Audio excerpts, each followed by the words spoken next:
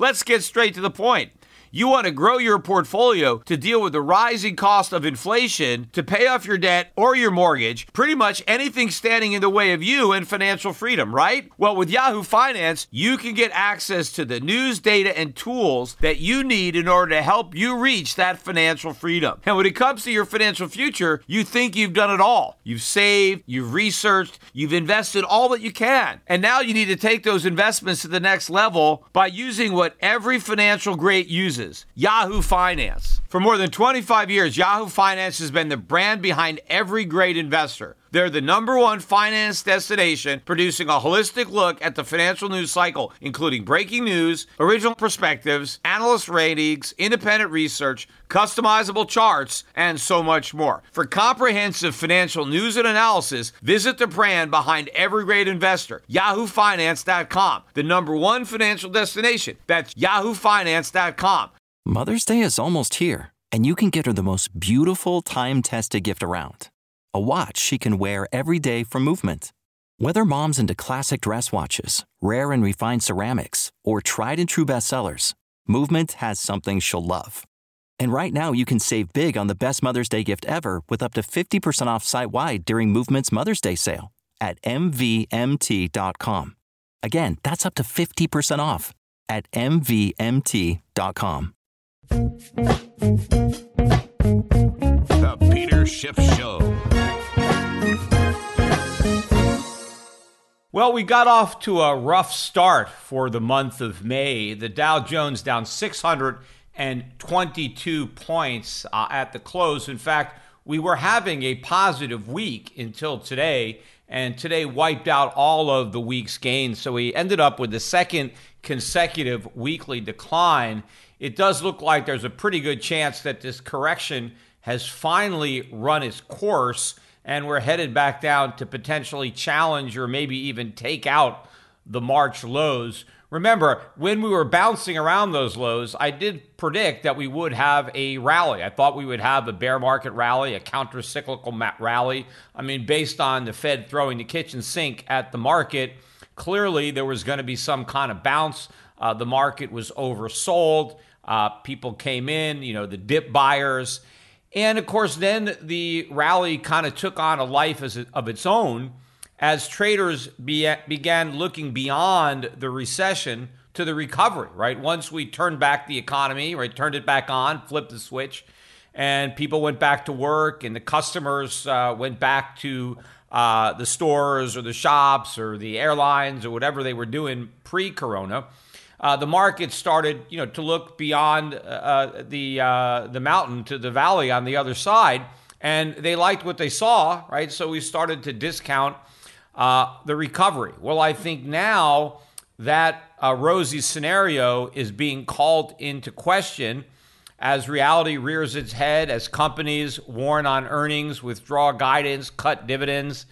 And people start to really appreciate the fact that even when the governments finally get around to saying we can go back to work, we can go back to shopping, that a lot of people won't do that, especially given a lot of the perverse incentives that the government has put in place that are going to encourage people not to return to work.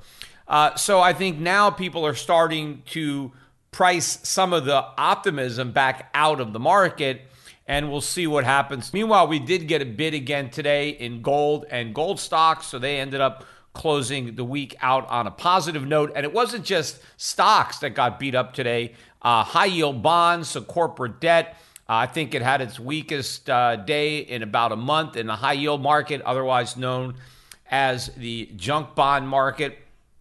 I talked on my podcast yesterday about the stories that I had read about the Trump administration considering punishing China, making them pay for infecting us with this virus by maybe defaulting or canceling out the U.S. treasuries that the Chinese owned.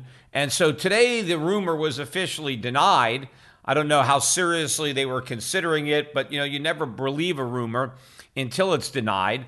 But of course, if the U.S. government was thinking about doing something like this, the last thing they would do is say that they were, because that would give the Chinese the opportunity to sell their bonds before we had a chance to default on them. But remember what I said yesterday, that this was very, very dangerous ground that the president was stepping on, just to merely suggest that the U.S. could selectively default on bonds because we believe that the nation that owns them wronged us in some way, because not only would that send a chill through the Chinese, but through the whole world, because everybody would realize that they potentially could find themselves in similar circumstances. And so both Trump and Larry Kudlow today threw cold water on that idea. And in fact, both of them said that U.S. Treasury commitment was sacrosanct, that the full faith and credit of the United States would never be compromised, and that don't worry, China, we are going to pay you. And again, you would expect them to say that no matter their intention. But, the fact that a rumor like this gets started, again, it makes people think, right? It calls into question the risk of owning so many treasuries, let alone the inflation risk. But now this type of default risk really calls into question the wisdom, and I would put that in quotes, of owning all these treasuries, of having so much exposure to U.S. debt in the first place. So it's just another reason to sell treasuries, as if you didn't already have trillions of reasons to do so. But, I thought one of the interesting elements of the talks, first with Trump. See, when Trump said, well, we're not going to do that. We're not going to default, right? We don't want to call into question our sovereign credit risk, the strength of the dollar. Trump said that we have other ways of making the Chinese pay. We can do it with tariffs. And, the number that he was throwing around was like $1 trillion. So we'll get $1 trillion out of China with tariffs. Of course, what the president doesn't seem to understand is that the Chinese don't pay those tariffs.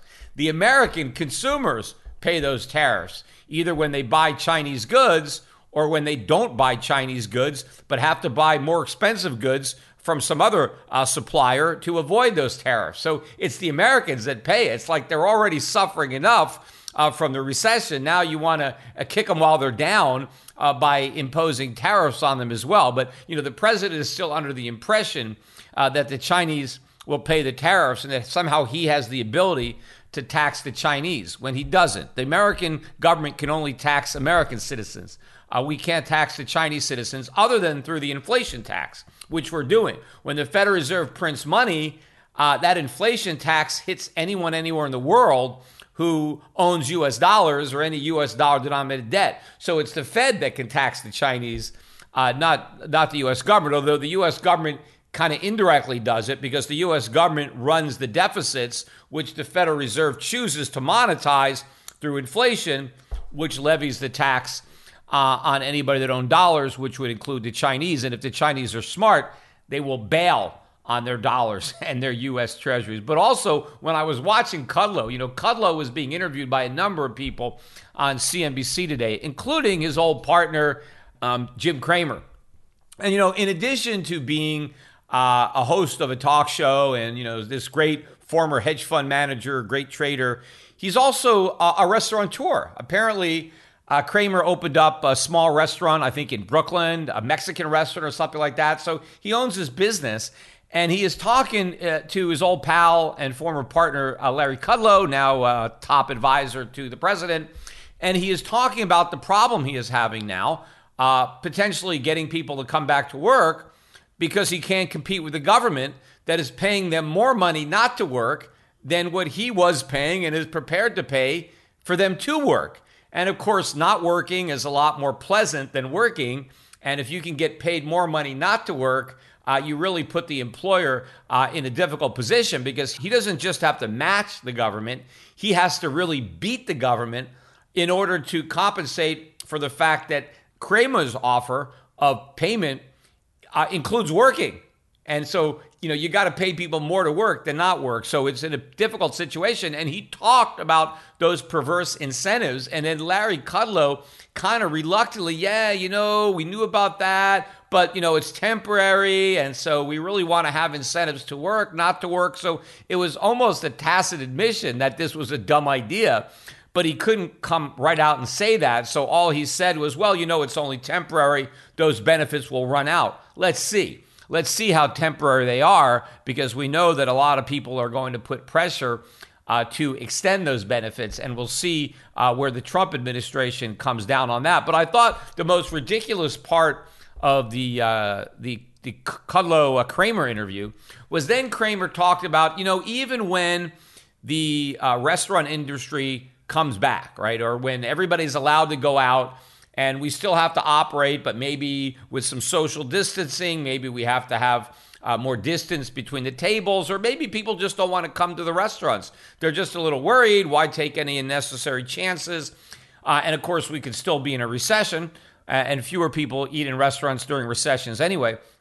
So what Cramer said to Kudlow is, hey, we need some help. The government needs to help me out and other restaurant owners out through the slow times. That we need to have some kind of government aid until the restaurant business comes back to normal, because I can't operate if I only have 50% of my customers and half the revenue, because I still have all the rent, I have the payrolls, I have other expenses. And if I lose half my revenue, I'm going to go out of business. So I need the government to support my restaurant until the market can support it with a return to normal, which I thought was completely ridiculous for Kudlow to say that about his restaurant. I mean, first of all, what has he got? One little restaurant? How much could it possibly cost this guy? I mean, isn't he paid like $1 million or $2 million a year by CNBC to host a talk show? I mean, doesn't he have enough money left over to cover some of this overhead during a slow time? I mean, is he really that broke? I mean, I thought he was a very successful investor at one time. I mean, doesn't he have a lot of money? Can't he fund his own restaurant? He's got one little restaurant in Brooklyn, a Mexican joint. I mean, come on, Jim Cramer, if you can't stand the heat, get out of the kitchen. I mean, literally. I mean, you are a small business owner. Deal with that problem. You have to be able to fund your restaurant during bad economic times. You can't ask the government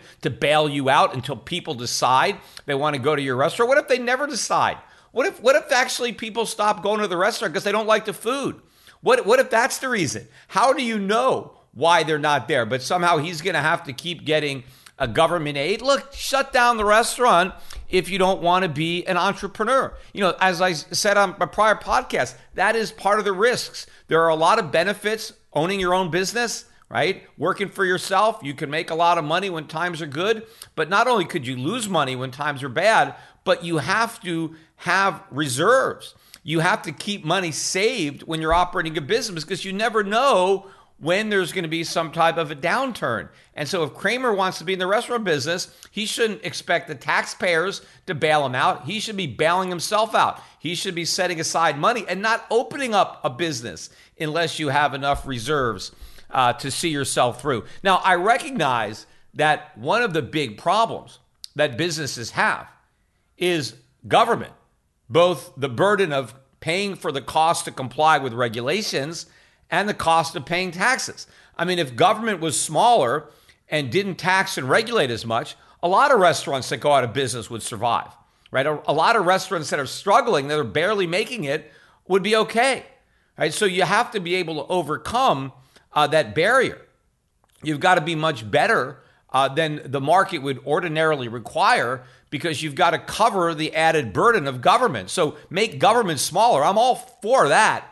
But the only way to make government smaller is to cut government spending. That's how you help the economy, by lightening the burden of government, by freeing up resources that the government was consuming and freeing them back up to the private sector to be put to more productive use. And yes, cut regulations. But to say that we need government checks, that the government somehow has to provide money to the restaurants, and they got to provide money to everybody. I mean, everybody is going to be impacted by a recession. Everybody's sales are going to be down. So I thought it was ridiculous that a supposedly very rich guy like Cramer is basically begging his buddy to interfere and use his connections with the president to try to get some money for the restaurateurs, to tide him over until we come out of this recession. Now, another point, though, I wanted to make about the risk to business, and I did hear this discussed too on CNBC, was the legal liability. And I talked about this like from day one, the legal liability that businesses are going to face from people who potentially contract the coronavirus and they want to blame it or say they got it at that business, that establishment. And this risk is your employees and your customers, right? Because you open up, let's say an example of Kramer's restaurant, let's say he opens up his restaurant and somebody comes into the restaurant, has a meal, and I don't know, a couple days later, what do you know? They got the coronavirus and they say, aha, I must have got the virus at Kramer's restaurant. I'm going to sue Jim because, it's his fault that I got coronavirus, right?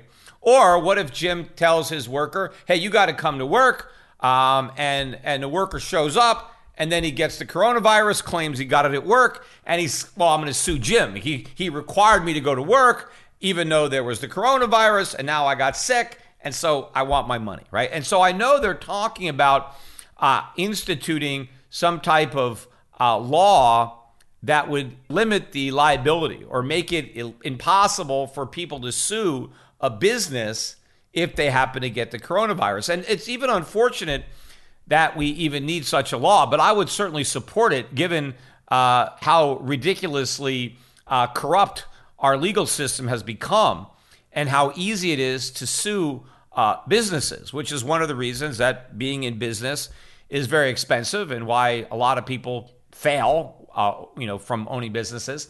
But look, as far as I'm concerned, when you patronize a business or, go to work, there are certain risks that you accept as part of the deal, right? I mean, there are a number of occupations that are known to be risky, where you can potentially be maimed or you could be killed. There are occupations that are more hazardous.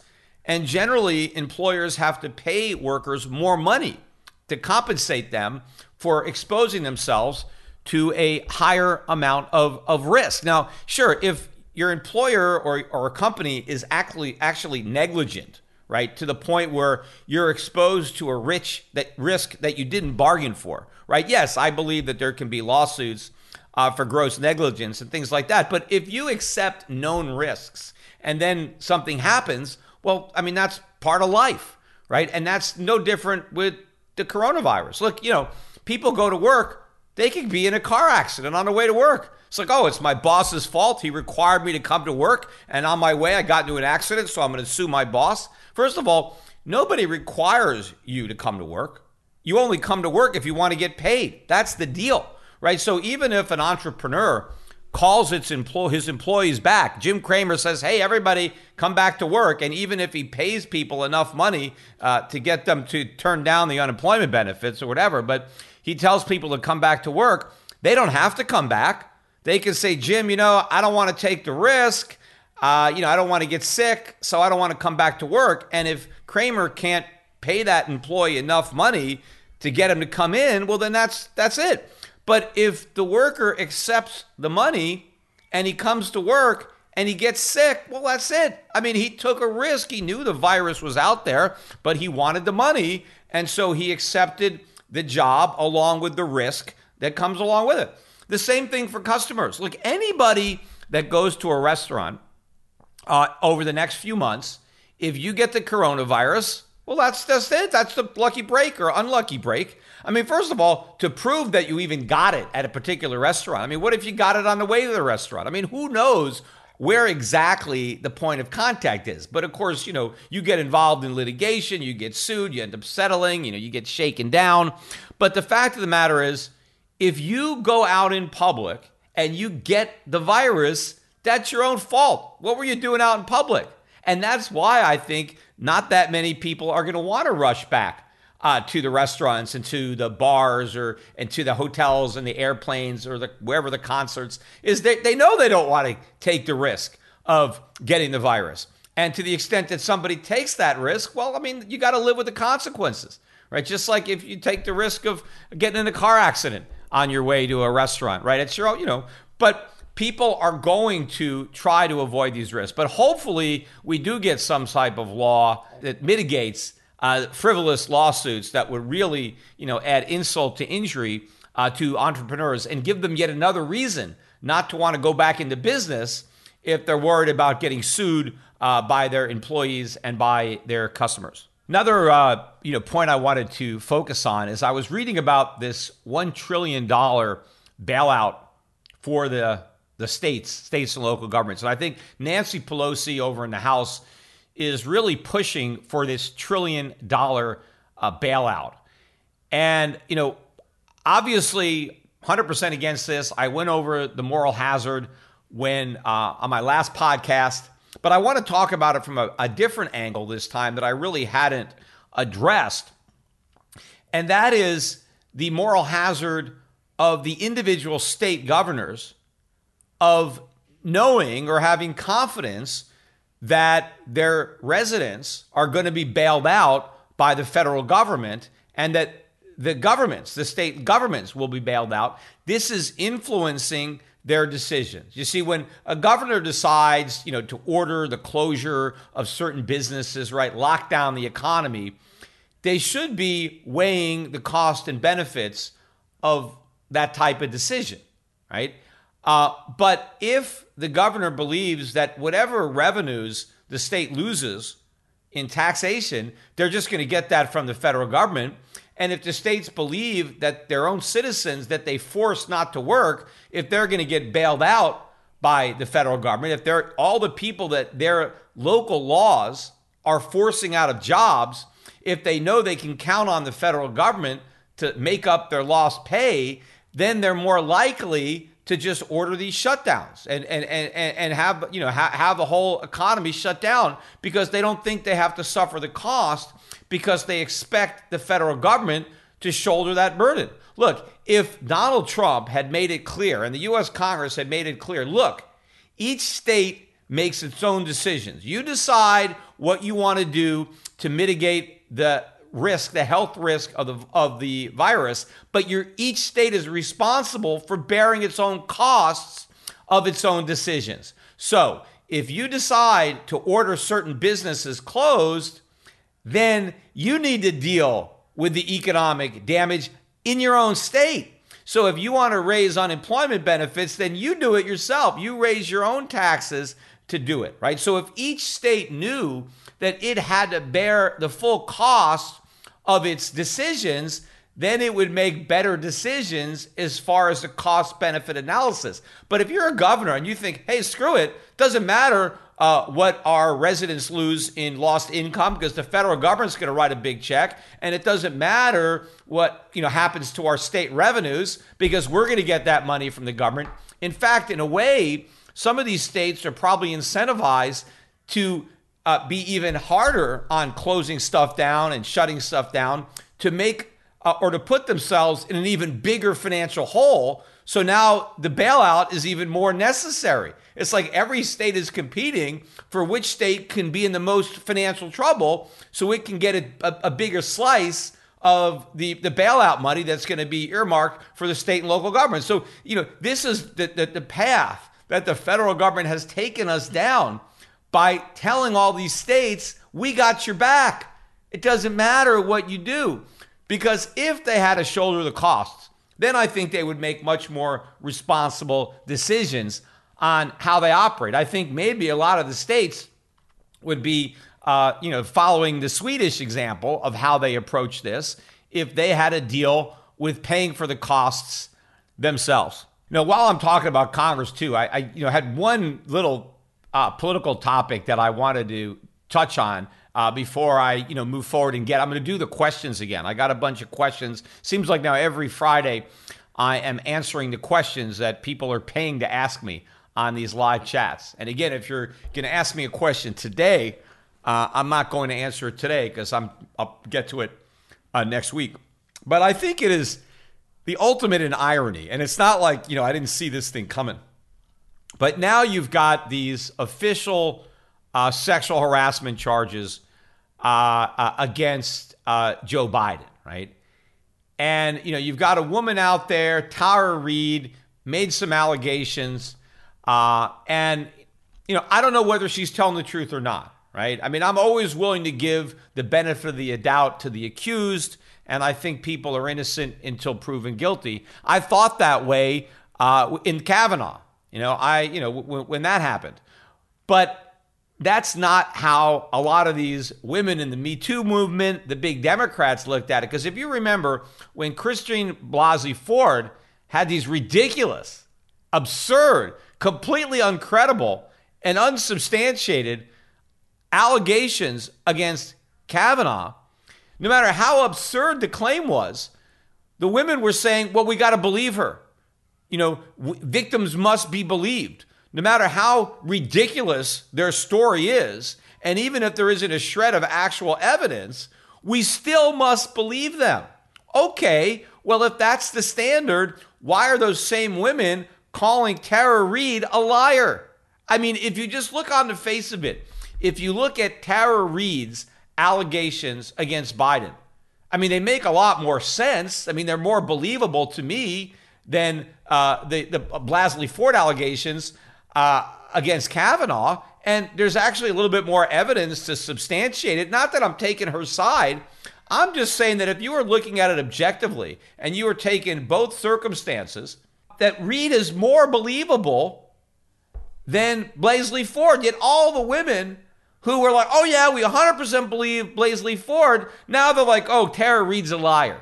And why is Tara Reade a liar? Well, because Joe Biden's such a good guy. How do they know that Joe Biden's a good guy? How many of these people, too, that are defending Joe Biden really know what a great guy was? And why wasn't Kavanaugh a good guy? Why weren't they willing to give Kavanaugh, the same benefit of the doubt that they're giving to Joe Biden? What's the easiest choice you can make? Window instead of middle seat? Picking a vendor who sends a great gift basket? Outsourcing business tasks you hate? What about selling with Shopify? Whether you're selling a little or a lot, Shopify helps you do your thing, however you cha-ching. Shopify is the global commerce platform that helps you sell at every stage of your business. From the launch your online shop stage to the first real-life store stage, all the way to the did we just hit 1 million orders stage. Shopify's there to help you grow. Whether you're selling scented soap or offering outdoor outfits, Shopify helps you sell. Wherever and whatever you're selling, Shopify's got you covered. Sign up for a $1 per month trial period at shopify.com/try. Go to shopify.com/try now to grow your business, no matter what stage you're in. Shopify.com/try. When you need mealtime inspiration, it's worth shopping Kroger, where you'll find over 30,000 mouth-watering choices that excite your inner foodie. And no matter what tasty choice you make, you'll enjoy our everyday low prices, plus extra ways to save, like digital coupons worth over $600 each week. You can also save up to $1 off per gallon at the pump with fuel points. More savings and more inspiring flavors make shopping Kroger worth it every time. Kroger, fresh for everyone. Fuel restrictions apply. Right, this is the double standard that they have. Right now, of course, what I think the Democrats should be doing, I think they're making a mistake politically, because Joe Biden is not their best nominee. I mean, they should realize that. Right? What they should do, and maybe I shouldn't even say this because I don't want to give these guys any ideas. But what I would do, right, if I was in the Democratic Party, I would be like, wait a minute, here we have an opportunity to prove that we're not a bunch of hypocrites and get rid of Biden at the same time. We killed two birds with one stone. Why don't we just believe Tara Reade?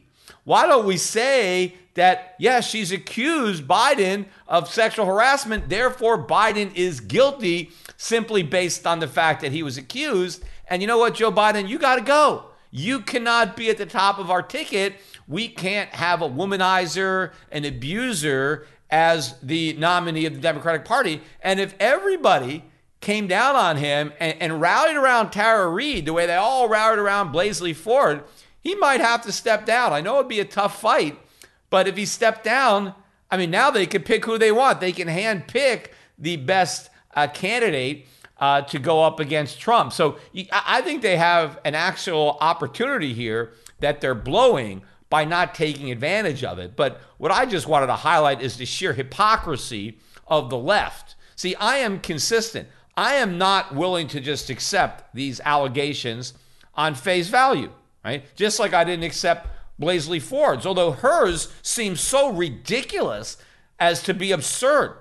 these are at least rational, reasonable. It's possible that this woman is telling the truth and that Joe Biden is lying. In fact, since Joe Biden is a politician and he's a very successful politician, he's a professional liar. He lies all the time. So why would we assume he's telling the truth now when he probably told so many lies?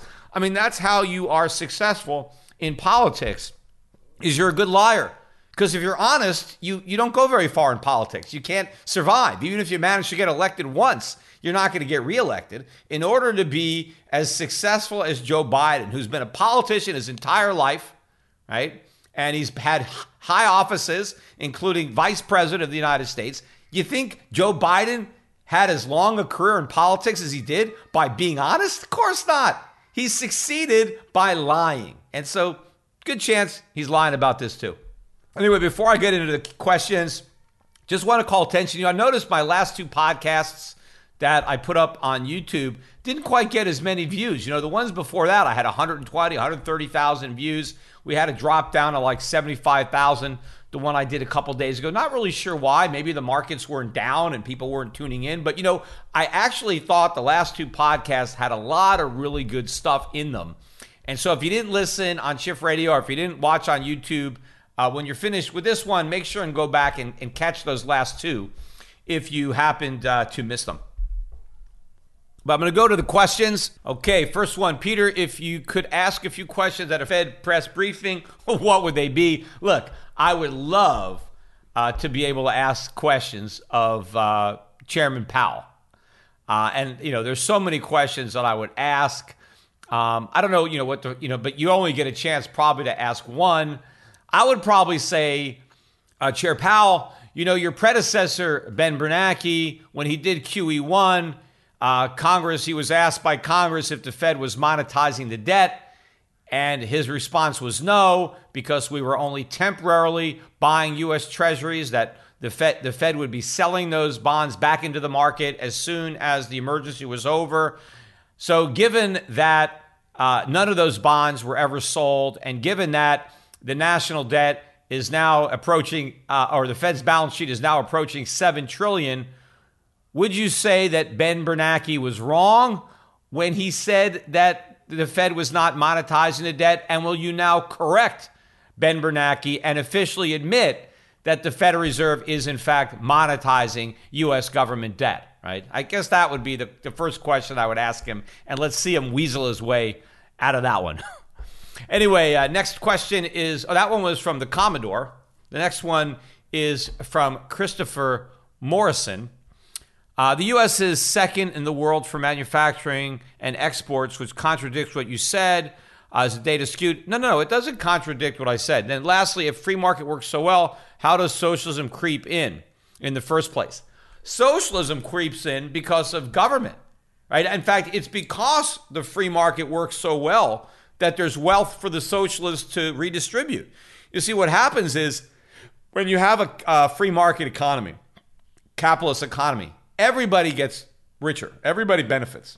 But clearly, not everybody is equal because not everybody contributes equally to society, right? And those who contribute more as far as, starting companies and producing goods and providing services and creating jobs, right? The people who really succeed the most, right? Take a guy like Henry Ford, who revolutionizes the automobile industry, discovers or pioneers the production line and finds a way to drastically reduce the cost of cars so that now middle-class Americans can afford what was once a toy for the rich, right? People benefited by him. Or Thomas Edison invents electricity, and now people can have light at night instead of candles. They can have electric light bulbs, right? I mean, so you think about all the great inventions and how much society benefited from those inventions. Yes, the inventors got rich, but their reward was in proportion to the benefits that their inventions bestowed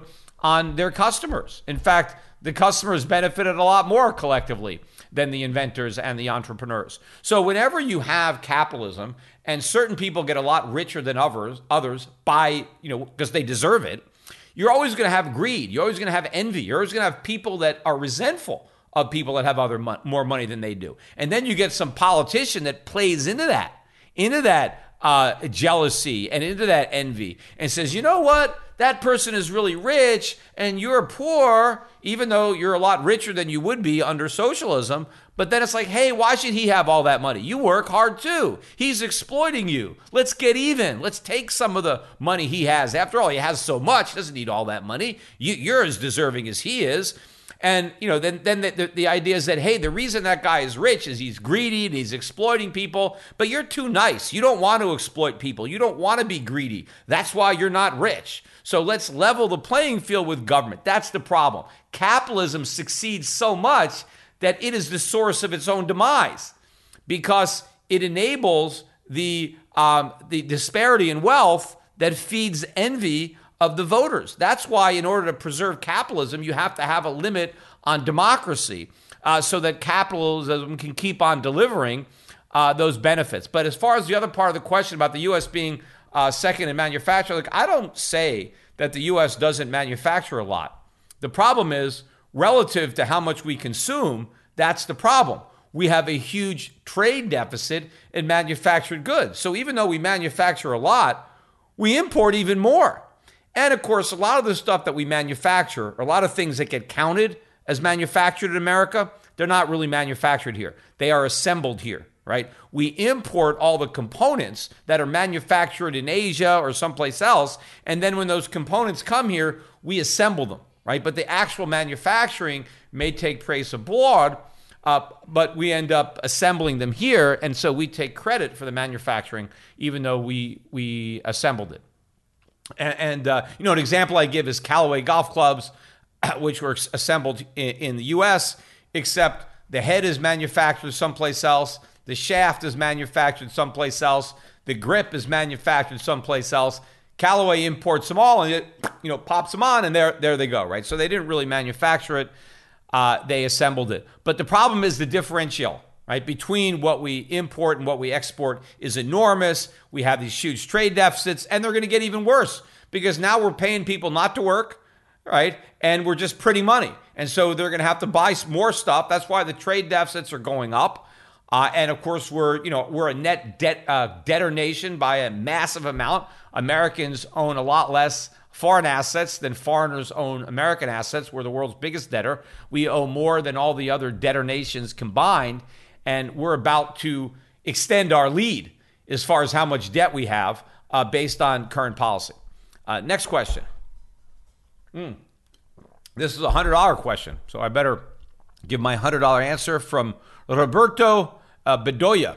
Mr. Schiff, I'm hoping to one day invest in a small business. Do you see any sectors of the economy providing opportunities for entrepreneurs during the upcoming depression? Look, there's always going to be opportunity. You just have to be able to find it. I don't know, what your areas of expertise are. But look, whenever there's change, whenever people are doing things differently, there's opportunities because that's the benefit of a free market. Try to figure out what the public is going to want and then supply it to them, or try to anticipate. That's the mark of a really good entrepreneur. Figure out what the consumer wants before he even wants it or realizes that he wants it, and then find a way to deliver it to him and do it better, for less money or higher quality than someone else. So there's always going to be opportunity. The problem is the government will always be there to limit that opportunity with regulation and taxation. So unfortunately, there may be better opportunities outside the United States than inside the United States. Next question is from the UK. Wickenwashi or 121, not really sure how to pronounce that. As a UK investor holding majority U.S. gold miners, Barrick, Agnico, etc., is there a risk that despite them rallying, I could lose money if the dollar crashes? No. I mean, there are definitely risks in gold mining, but a dollar crash is not one of them. In fact, a dollar crash is a positive because if the dollar is crashing, then gold is probably really going up. And even if it means that, the dollar cost of mining might be going up if your miners are being paid Australian dollars or Canadian dollars, and relative to the U.S. dollar, those currencies are going up. If we have a dollar crash, gold's going to be going up in terms of all currencies. It'll just be going up, I think, faster or more in dollars. And so, no. And a lot of people look at stocks and they see the price is in dollars and they think they're in dollars. No, that's just how the asset is being priced on your brokerage statement. And that's just the currency that you traded in. If you want to sell, the buyer is going to give you dollars. But if the dollar crashes, then when you go to sell, you're going to get a whole lot more dollars, right, for your shares. So the dollar going down means the price of your shares is going to go up, all else being equal. Next question is from CH. I'm an insurance risk manager. How will the economy affect my industry? Look, obviously, I'm not sure what type of insurance you are dealing with, but I think insurance companies in general are going to be hard hit by this. I mean, maybe there's going to be more claims. And I think insurance companies, of course, invest. They take premiums that they collect and they invest, and now they're getting a hit in the stock market, in the bond market. And these low interest rates obviously reduce the yield on bonds. So, yeah, I think insurance companies are getting hit hard and will continue to be hit. Ultimately, they're going to have to raise premiums, which is just going to be another way the public is going to pay for all this inflation, is insurance premiums are going to be going up. From Atmar Zaire, should we just eliminate or ban debt and that will fix our problems? No, of course not. I mean, government shouldn't be borrowing, right? I mean, to the extent that government wants to pay for something, it should raise taxes to pay for it. And if the public is not willing to finance it, then the government shouldn't do it, right? We should not be borrowing. Now, I would say that if the government or a government is going to borrow for infrastructure, let's say they're going to borrow money to build a road, then to the extent that maybe you have a toll on the road and you can collect tolls and you can use the toll money to repay the debt, in that case, it may make sense, depending on the terms, rather than just raising taxes on everybody, because some people might not use the bridge or the road. So you can put the toll, but you don't get the tolls until people actually use the road. So we borrow the money today and then we pay it back with the toll revenue, which would make sense. So there are certain circumstances where I would say a government borrowing is okay. And maybe during emergencies, like a war, we borrowed money during World War II. I mean, okay, there's a war, we'll pay it back after the war. But during peacetime, for normal government expenditures, if you can't tax for it, then you shouldn't do it. If the public is not willing to pay for it, then the public shouldn't have it, right? So there should be no government borrowing. But as far as the private sector, sure. But the government shouldn't subsidize it and make it easier. Because what we want is businesses to borrow money to make capital investments. That benefits everybody. It benefits the lender because he gets a return on his capital. He gets interest. It benefits the borrower because he buys a piece of machinery that improves the productivity of his workforce. So now he can pay back the loan with his extra profits plus the interest. Society benefits now because there's more goods to buy, so prices can come down. The workers benefit from those loans because now they're more productive because they have capital, and because they're more productive, they can earn higher real wages. So that's fine. What I don't like is consumption borrowing. I don't like it when people borrow to buy consumer goods or borrow to take a vacation. That is a bad use of credit because society doesn't benefit from that because there's no extra production, there's no capital investment. And unlike business loans, if I borrow money and I make a capital investment that makes my business more productive, I pay off my loan out of my increased productivity. So the loan pays for itself. But if I'm a consumer and I just borrow money to buy stuff and I don't acquire an asset that generates income, how do I repay the loan? I can't unless I just consume less in the future, which is the problem with consumer loans. If you borrow to consume today, you end up consuming less tomorrow because you have to pay for the money you borrowed plus interest. But the free market will sort all this out.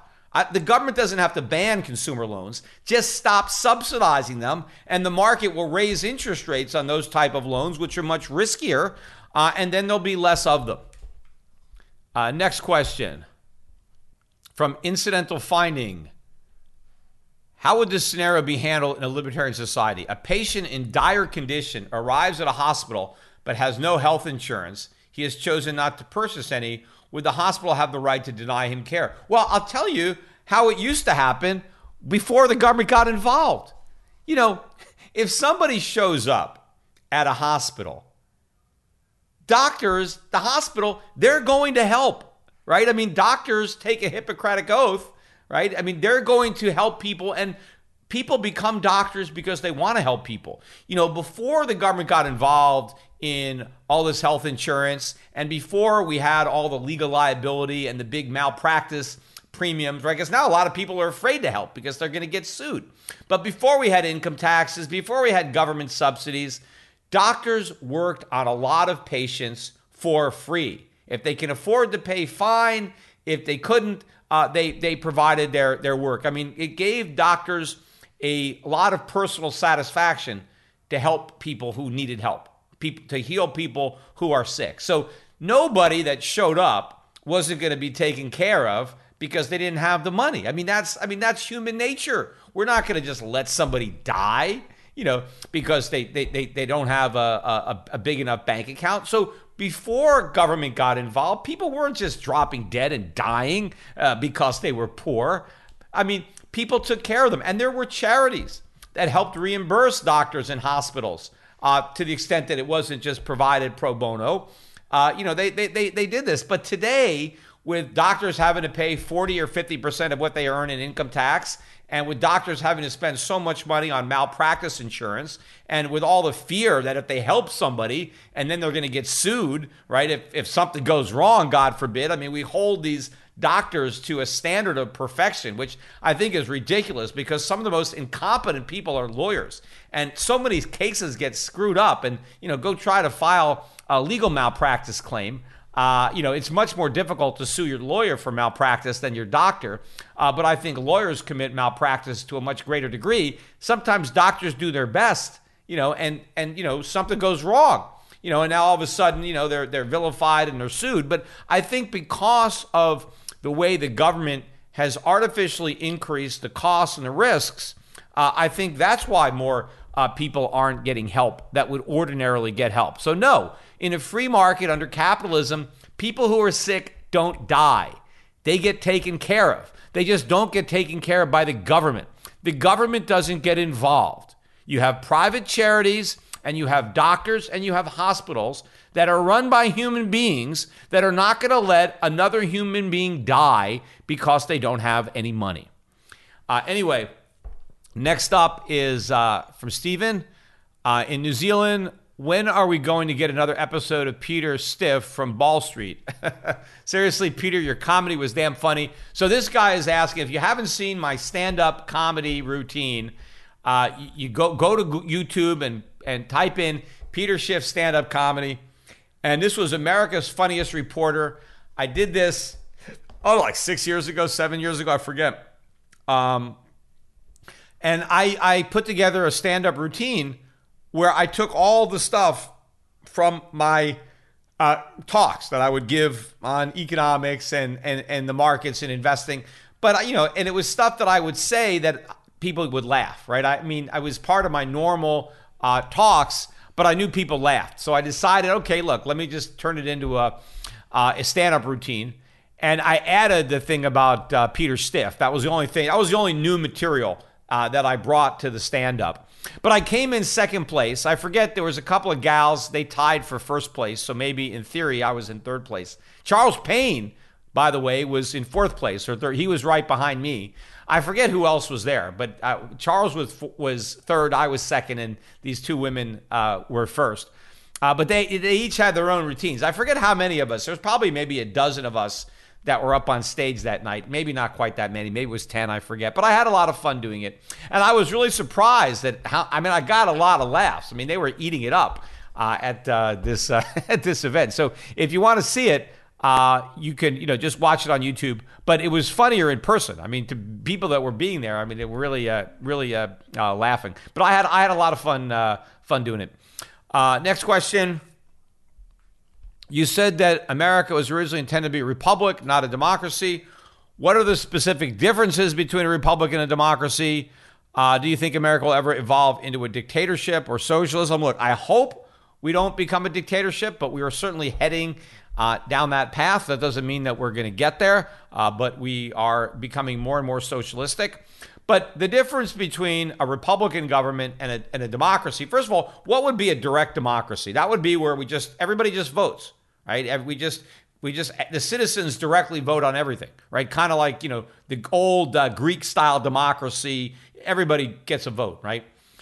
Well, then you can have a representative democracy where the people vote for representatives, and then those representatives vote, right? So you have a little bit of a buffer between the people and the voting. So it's not a direct democracy. The people elect representatives who are supposedly smarter than the people, and then the representatives vote and they make the decisions. And so you're one step removed from a direct democracy. And so we have that, right? We have representative government because the people don't vote for the laws directly. They vote for representatives who supposedly know a little bit more, and then they vote for the laws. But what we did as a republic, right, is we limit the voting. So in America, we had two houses. We had the Congress, which was elected by the people, and they were a deliberative body. But then we had the U.S. Senate, and the senators were appointed by state legislatures. So they weren't elected by anybody. They were appointed by elected officials. And then the president, who was originally elected by the Electoral College, which was supposed to be a deliberative body. They weren't supposed to rubber stamp the popular vote. So then we had a president. And then the states had their own restrictions on the suffrage. You had to be 21, right? You had to be male, which is a distinction that wouldn't be required today, but it made a lot of sense back then based on the roles of the sexes. They had property qualifications, poll taxes, literacy tests. I mean, there wasn't a concept that everybody is entitled to vote. You had to, be worthy of a vote because they wanted to make sure that not every idiot was just voting, right? So you limit the number of people who can vote. And then think about how laws were passed in the United States, right? I mean, the House and the Senate had to separately pass a law, right? And by the way, too, the senators, only 1/3 of the senators were reappointed every 2 years, right? The terms were staggered, right, by design to prevent some kind of popular wave from capturing more than 1/3 of the Senate at any one time, even though the senators were appointed, not elected. But let's say Congress passes a law, the president, who is one person, could veto that law. So even if you get a majority of the senators and the representatives voting for a law, one single man can thwart the will of that majority and veto that law. Then, in order to override that veto, you need 2/3 of the House and the Senate to come and override that veto. But even if that happens, let's say 2/3 of the House and the Senate override a presidential veto and a law is passed, 5 people on the Supreme Court can say that's unconstitutional and strike the whole thing down. So we have a constitution protecting us because the Constitution limits the power of government. So even if the vast majority of people want to do something, if the Constitution says you can't do it, then you can't do it. So we were a republic in that we built all these protections and safeguards to insulate us from just democracy. Democracy is like mobocracy, right? It's a mob rule. It's you do whatever the majority wants.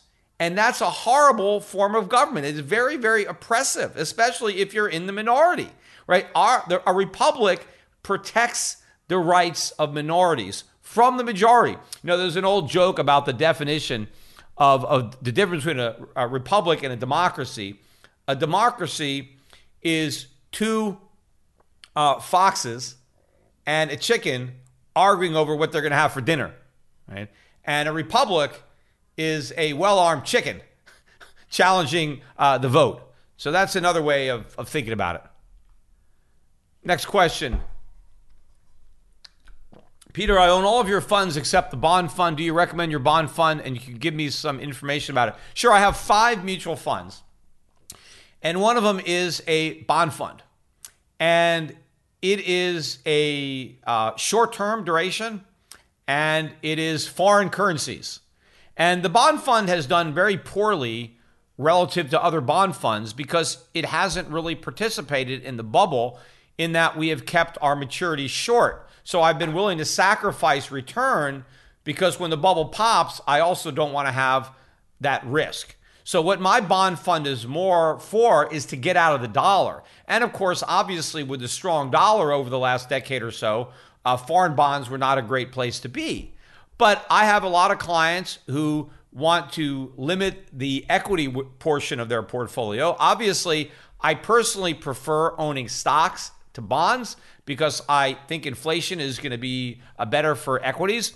But to reduce the volatility of a portfolio, bonds could be a portion, and certainly as you get older and older and you want to take less risk, if you don't want to take the risk of the stock market, but you also want to minimize the risk of the dollar relative to other currencies, then you can buy foreign bonds instead of domestic bonds. But because we have bond bubbles all over the world, I'm keeping my maturity short.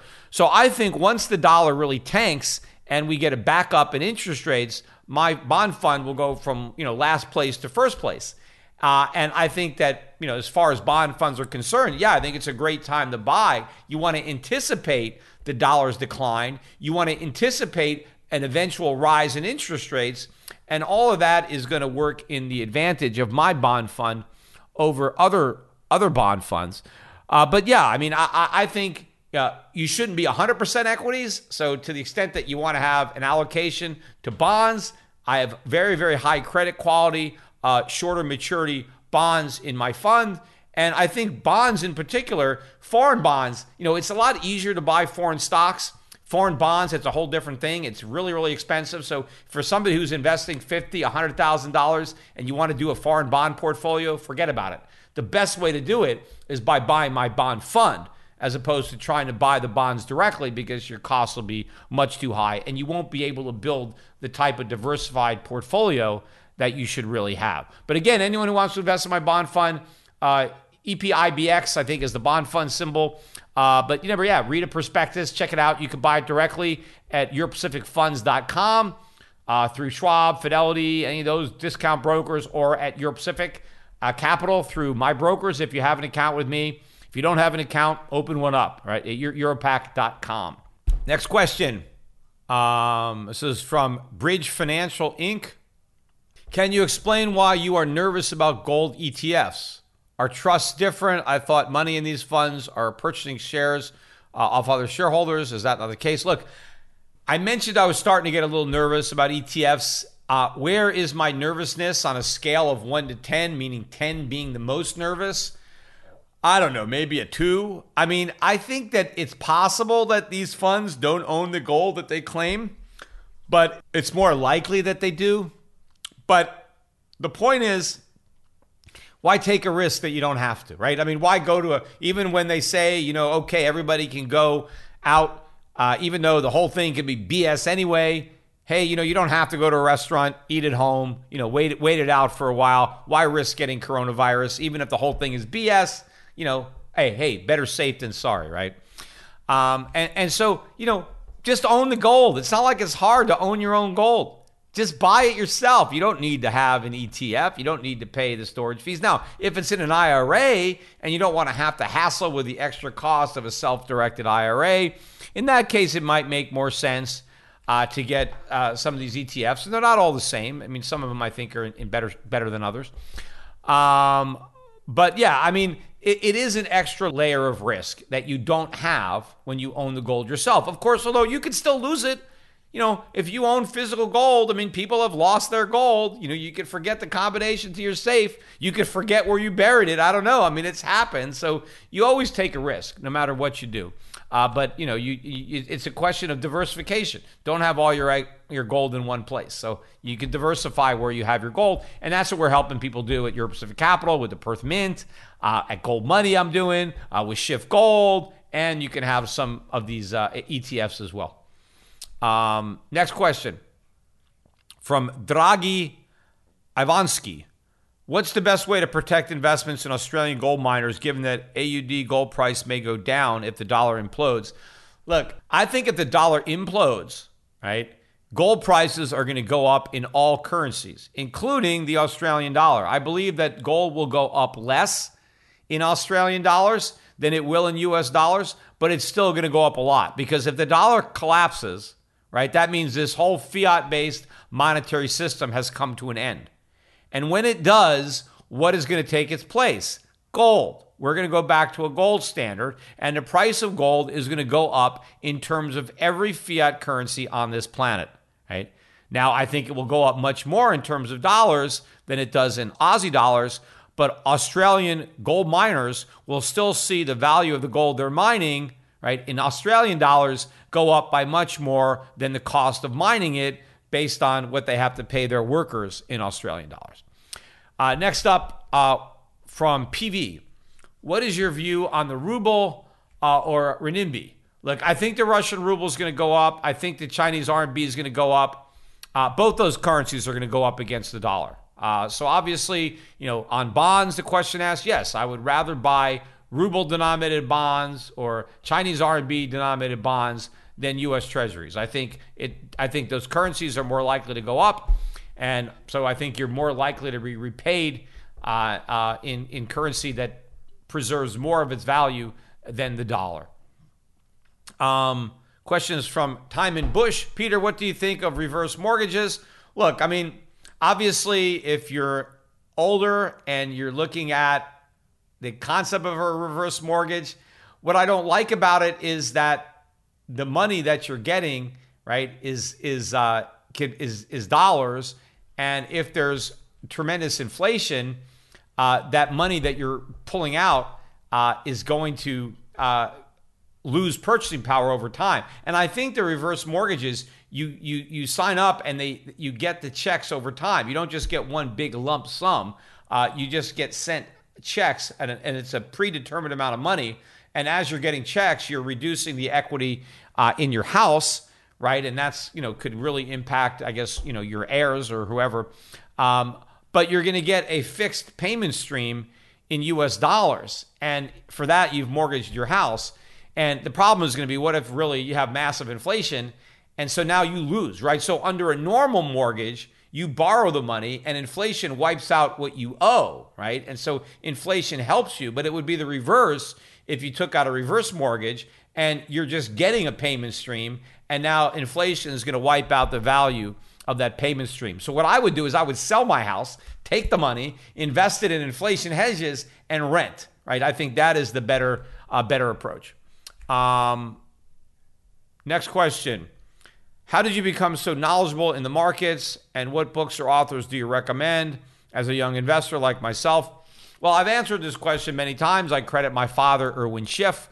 His books on economics, The Biggest Con. If you can find that on Amazon or eBay, buy it. I ran out of copies a long time ago. I still have a few copies left of The Kingdom of Malt, so you can buy them at schiffbooks.com. We also have some Federal Mafias, which is the only book other than Fannie Hill in the United States to ever be banned by the U.S. government. Now, that's not an economics book. It just gives you some insight into my father's thinking on taxes. I don't recommend that you follow his advice on not paying taxes, but you should understand how he came to his conclusions with respect to the illegality of the tax and the way it's imposed and collected. But also, I read Austrian economists. You could Google those guys. Mises, Rothbard, are good economists. Even Friedman from the Chicago School, a lot of good stuff from him. Ayn Rand, I read her stuff. What are the books, or the first books my dad had me read? One of them was Henry Hazlitt's Economics in One Lesson. It's a great starter book on economics. People should read that. I read The Mainstream of Human Progress. It's a very obscure little book. A lot of people probably don't know about it, but it's a great book. And I read it again as a teen based on my father's advice. And that was one of the earlier books that I read to kind of get me thinking about free market economics and getting me to appreciate capitalism. And as far as understanding the Constitution, you should read the Federalist Papers, give you an understanding of what the framers meant. And then once you finish the Federalist Papers, if you want to read more, read the Elliott debates. And then you'll really understand the Constitution and why America is a republic and not a democracy, and what the framers intended for this country. Next up. Peter, do you think that without the world losing trust in American dollars, we may not see a devaluation of the dollar in the years to come? Look, the dollar is going to depreciate. It doesn't get devalued because it has no value, right? When the dollar was when it was $35 for an ounce of gold, we devalued, right? Because now we said, okay, the dollar's worth 42, right? Roosevelt devalued the dollar. It was 20 and then it went to 35. Right now, it just depreciates in the market because it has no official valuation, really. It's worth whatever people are willing to give you for it. I think the dollar is going to depreciate to the point that it collapses and then it's no longer the reserve currency. But I think between now and that point, between now and the point where the world loses confidence in the dollar and it completely implodes, it's going to fall quite a bit, right? It's got a long way to fall, I think, before we hit the tipping point where it implodes. Because remember, the dollar has been a lot lower in the past than it is right now. So I think the dollar can decline quite a bit before it becomes a concern. In fact, I think when the dollar really starts to fall, the markets are going to initially look to it as good news. Oh, this is good. They're going to say it's going to help our exporters. It's going to help the markets. Right? Certainly going to be good news for the emerging markets. So it's not going to be until it really starts to free fall from lower levels that the key confidence ultimately is lost. And I think that day is coming. Okay, next question. If a new currency takes the world reserve currency, does that country that owns that currency set the price of gold? No, I don't think another country is going to step up and replace the United States. I don't think the world is going to make the mistake of bestowing that privilege on somebody else. After all, if America abused that privilege, why wouldn't any other nation? Why wouldn't the Eurozone? Why wouldn't Japan? Why wouldn't China? I think once the dollar collapses, the world's not going to be so quick to replace it with another fiat currency. I think the only thing that will work where you can have confidence would be to go back to real money, to go back to gold. Gold was the reserve before the dollar, and gold will be the reserve after the dollar.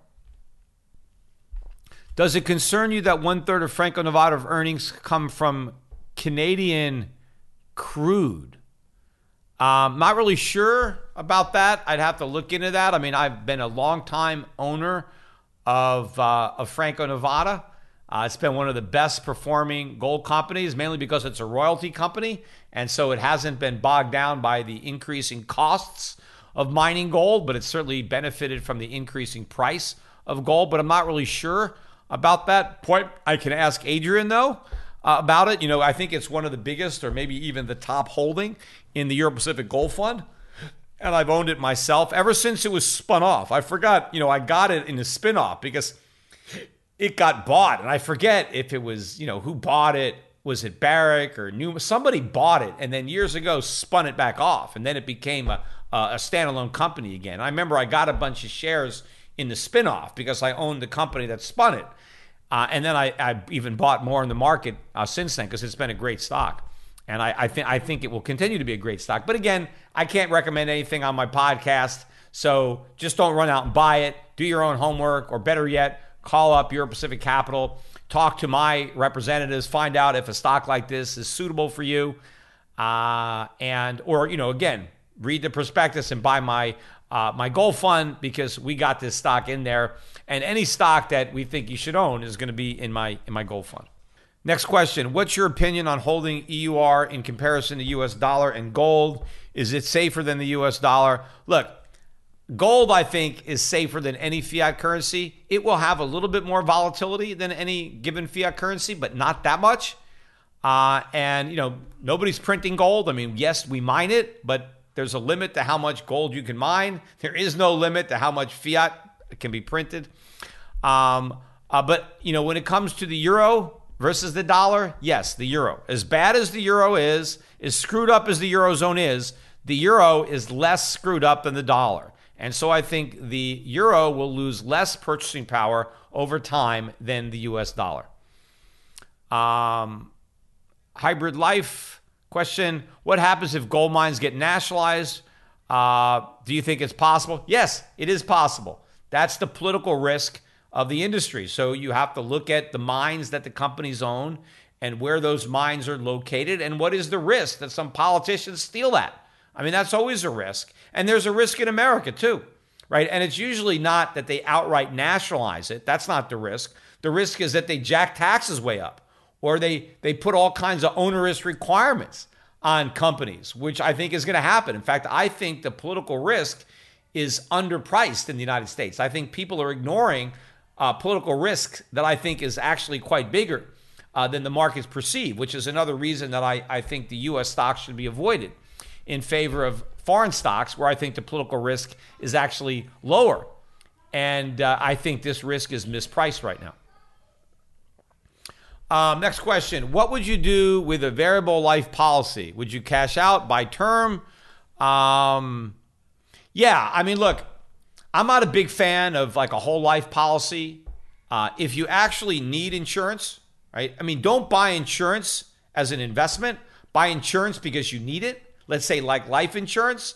If you are married and you have young children, or you have a wife that depends on you, and if you die and your income is gone, they're not going to be able to sustain their standard of living without you, then you need to buy insurance.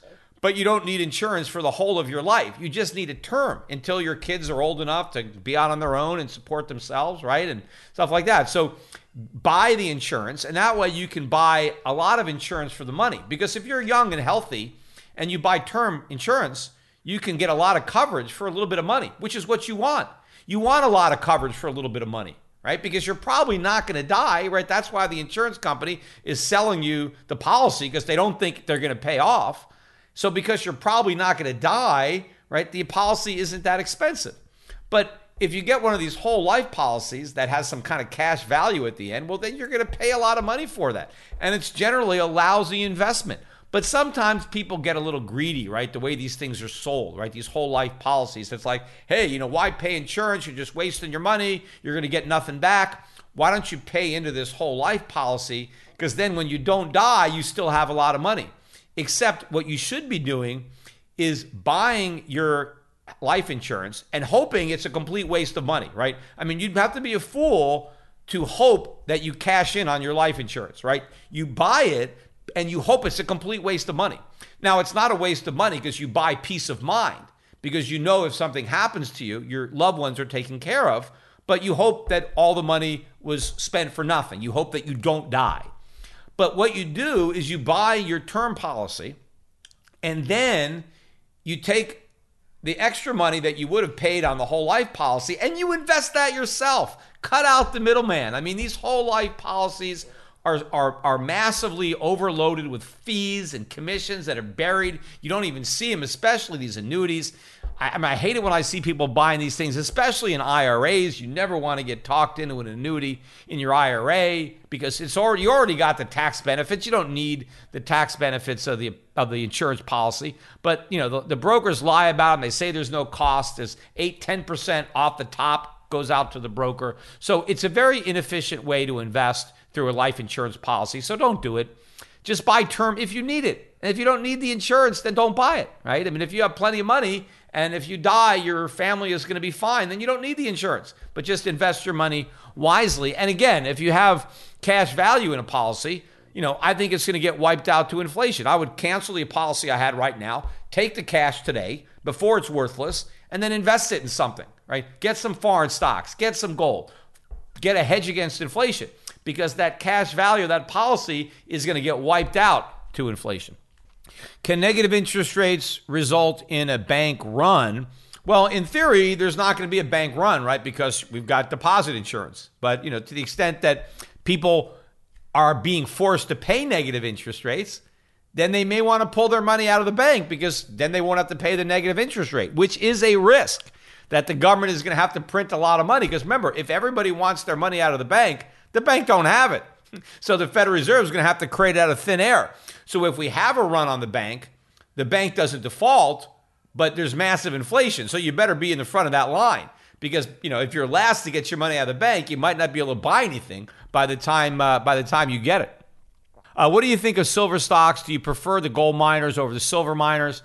Look, Silver Wheaton just hit a 52-week high today. That was a strong stock, up 8-9%. Look, I think silver is ultimately going to overtake gold as it does in every bull market or as it has in the past. And I think that history is going to repeat. I think we're going to revert to the mean or at least get close to it, if not surpass it. So everything I say about gold probably applies to silver, maybe even more. So silver is probably a better buy than gold. And same thing would apply to silver stocks. I think silver stocks potentially can have a much bigger return than gold stocks. Now, probably there's a higher degree of risk, right? I mean, you can't get the reward without the risk. So you've got to weigh the two. But yeah, again, talk to my brokers at Euro Pacific Capital about the silver stocks that we like. Or if you buy our gold fund, we have a small allocation. I forget whether it's 10 or 15%. It's a gold fund, so it's got to primarily be in gold stocks. But we do have some pure silver stocks. And of course, remember, a lot of gold miners also mine some silver. So they'll benefit from the rising silver price as well as the rising gold price. Oh, are gold and silver stocks actually gaining value, or the dollar just losing value? No, I think that these companies are going to actually gain value. I don't think, if I'm right about what's going to happen to the price of gold, you're not just going to maintain your purchasing power if you invest in miners. You will greatly enhance your purchasing power, because I think there's a tremendous leverage effect. I think the price of these gold stocks will increase by a multiple of the increase in the price of gold. So I don't look at gold stocks as a way to preserve wealth. I look at it as a way to greatly enhance your wealth, which of course comes with risk. So if you just want to preserve your wealth, then buy the bullion. If you want to try to really enhance your wealth, then get into the mining stocks. Next question. Oh, the last question, finally. This is from CF. That last one was from George Shumpiff. Anyway, this question, your opinion about Mike Maloney saying that Barron's Gold Mining Index indicates that the miners will always lag gold. Miners price in gold. He has said not to buy them.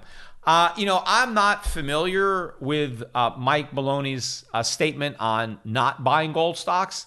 I know that gold stocks have been bad investments over periods of time, and I know a lot of gold stocks and the management teams have been good destroyers of capital. Certainly during the last bull market, I think there were a lot of mistakes that were made and that really positioned companies poorly for the bear market that I think is over. But I think a lot of these companies now are very, very well positioned. I think a lot of them learned their lessons.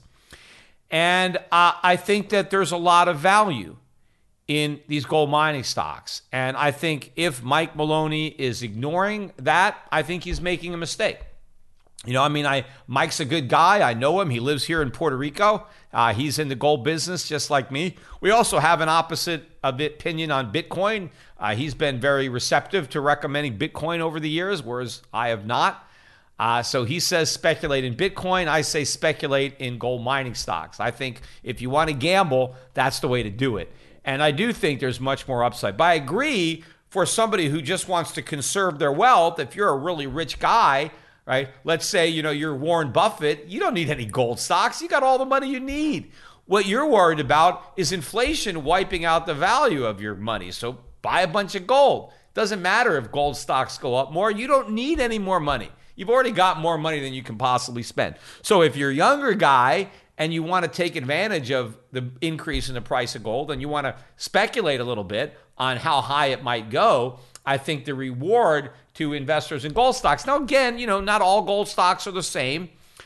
There's risks inherent in any business, and there's a lot of specialized risks that are particular and unique to mining stocks that other companies may not have those risks.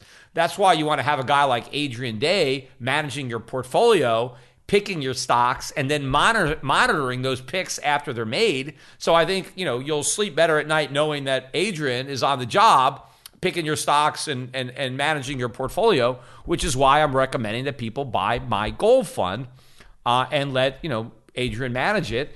And I think we're going to make a lot of money. Again, I could be wrong.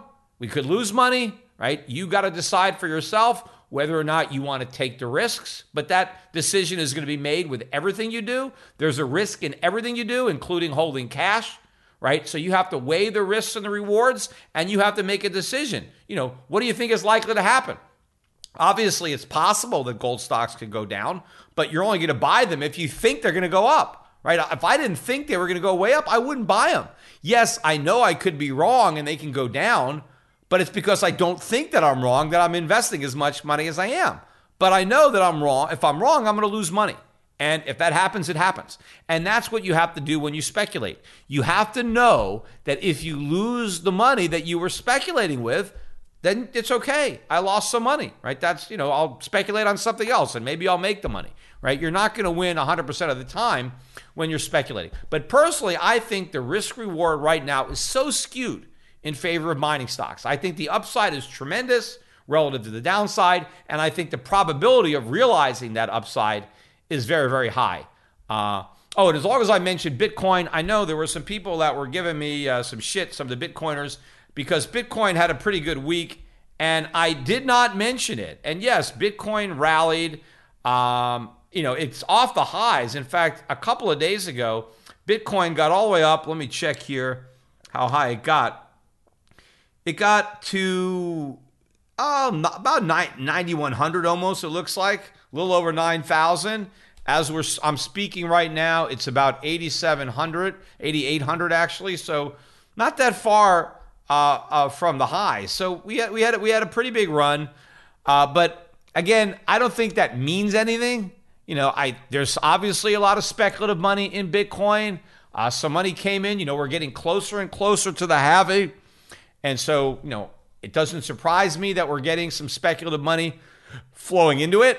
But to me, again, the long-term chart still looks really bad. It still looks like a busted bubble. And it still looks like it's a massive bear market. And bear markets have rallies, right? The U.S. stock market just had a rally. Bitcoin had a rally. In fact, Bitcoin is trading much more in line with the stock market than it is with the gold market. So it is trading like a risk asset, not like a safe haven. And so if you're looking for a safe haven, then don't look at Bitcoin. You can look at gold. If you're looking to speculate, I still wouldn't look at gold. I still wouldn't look at Bitcoin. I would look at gold mining stocks and silver mining stocks. For my money, that's a much better bet. It's a much better risk reward.